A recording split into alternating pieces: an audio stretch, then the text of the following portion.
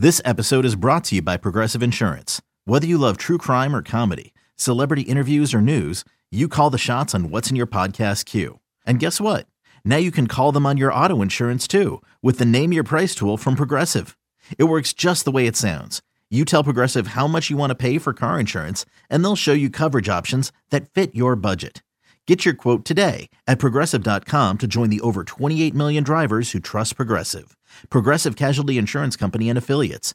Price and coverage match limited by state law. Well, look, I think that personally, I don't know how you feel about this, Kevin, because I know both of us now are the kind of fan that will go, well, now we want to know, now we want to pick a team to root for through the rest of the playoffs. And you have made your case before that on the chance that the Lions did win, that you are still very much a supporter of Jared Goff from his time at the Rams, which I think is admirable. Not everybody would feel that way. And also if, sometimes when you get beaten by a team, you have this resentment. I think that's reasonable.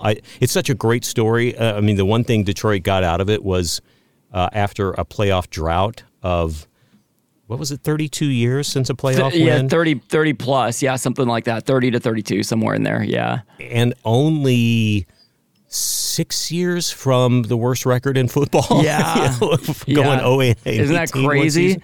The only thing that might have the fact that it is the Lions and it is Goff and also Amon-Ra St.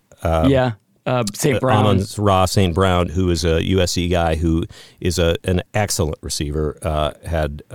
He's a star in the making. Yep. The only thing that maybe took away some of the pain of a Rams loss was to see how badly the Cowboys got beat. That was the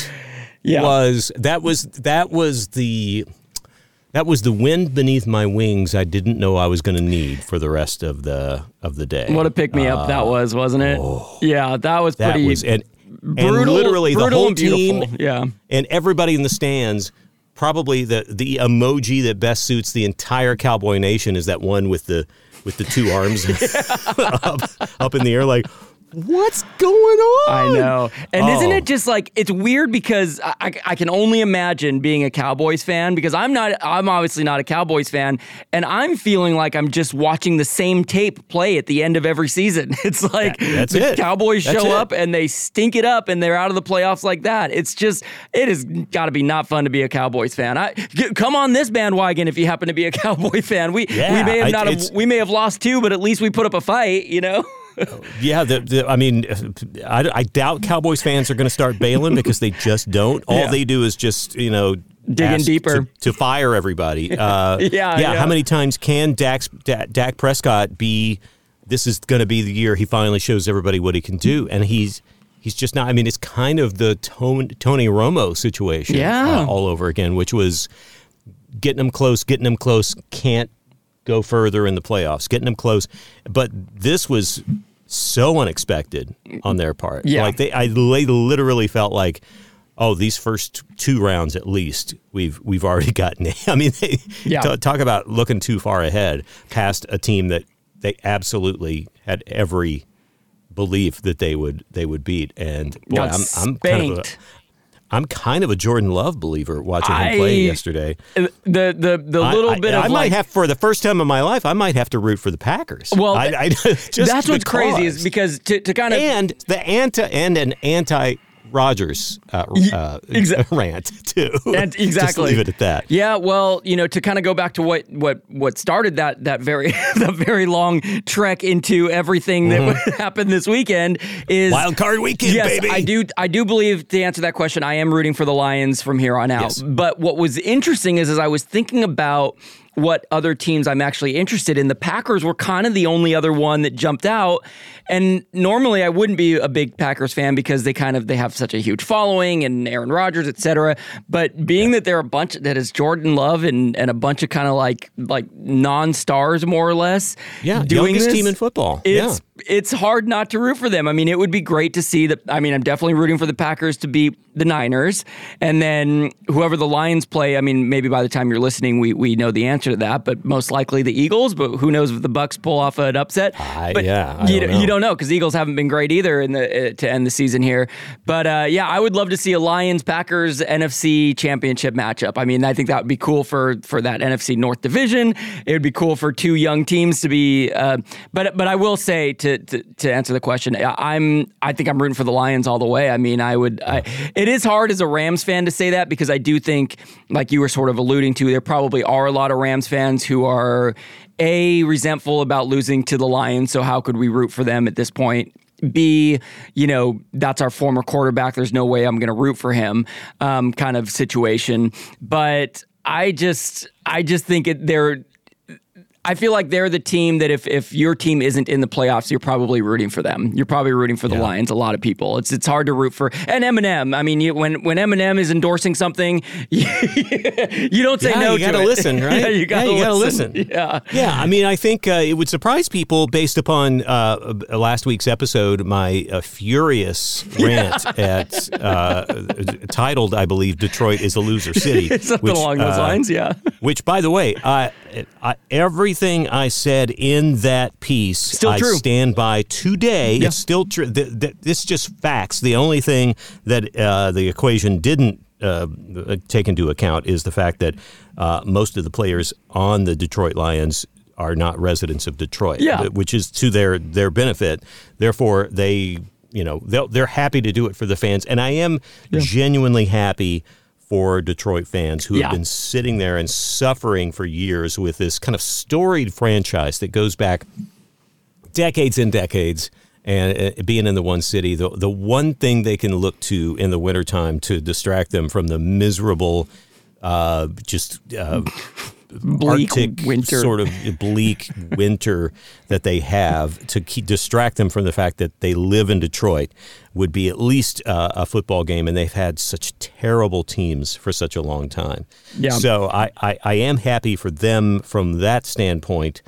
You did mention last week briefly that they've had no good sports teams in quite a while, because the Detroit Tigers are one of the worst teams in baseball for the last decade. They made a World Series maybe 15 years ago, and other than that, have done nothing. Their last championship was in hockey, I believe. The Red Wings, the Pistons have just been pretty abysmal. It's terrible season. So I'm happy for the city of Detroit. It was funny watching the game, because actually referencing back to your last episode, you, if I recall, did not say anything really that negative about the team itself or about their potential performance. So you were, because it was funny. My girlfriend said something like, "Oh, Larry's gonna have to eat crow" or something like that. I was like, well, he didn't say anything about the team itself. The city is the problem here. Yeah. And every time during the broadcast that they showed that Detroit River, I was just shaking my head and saying, "You poser of a river! You are a freaking river, poser river." Straight. That's a straight. Don't even. And I was trying to do the math. I was like, Canada is south. That's south. If that side's Canada, that means that's south, but that should be north, right? That is so dumb, Detroit. That is so dumb. Larry, you've changed me. You've changed me. It's just facts, Kevin. It's just sometimes you cannot, in this time of, what is the truth, what is not. There are some things that are just undeniable. And, I don't know. Come at me. Detroit. Come at me, bro. Nobody came at me. It's just like they can't even defend it, because it was all fact.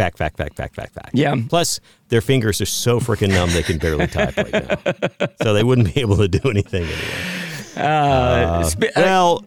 Speaking of being freezing, by the way, you mentioned Tony Romo. He's calling the Bills-Steelers game right now, and I know it's not great to talk about real-time things and something that's going to come out, but right now the Bills are winning 21-0 over the Steelers. The Steelers have punted and fumbled away every ball that they've had, so they're trending on keeping it so that the Lions-Rams game may have been the only good game of the weekend. I mean, I'm sure and I'm hopeful that there will be some really good games ahead in the playoffs, but that one, that's gearing up to be one of the best games of maybe this whole playoffs. And it is unfortunate and kind of frustrating to see so many stinker games and think like, man, the Rams could have beaten any of these other teams. Yeah, but we faced a team that's probably going to be a really tough one to beat. It could have been a deep playoff run otherwise. It is.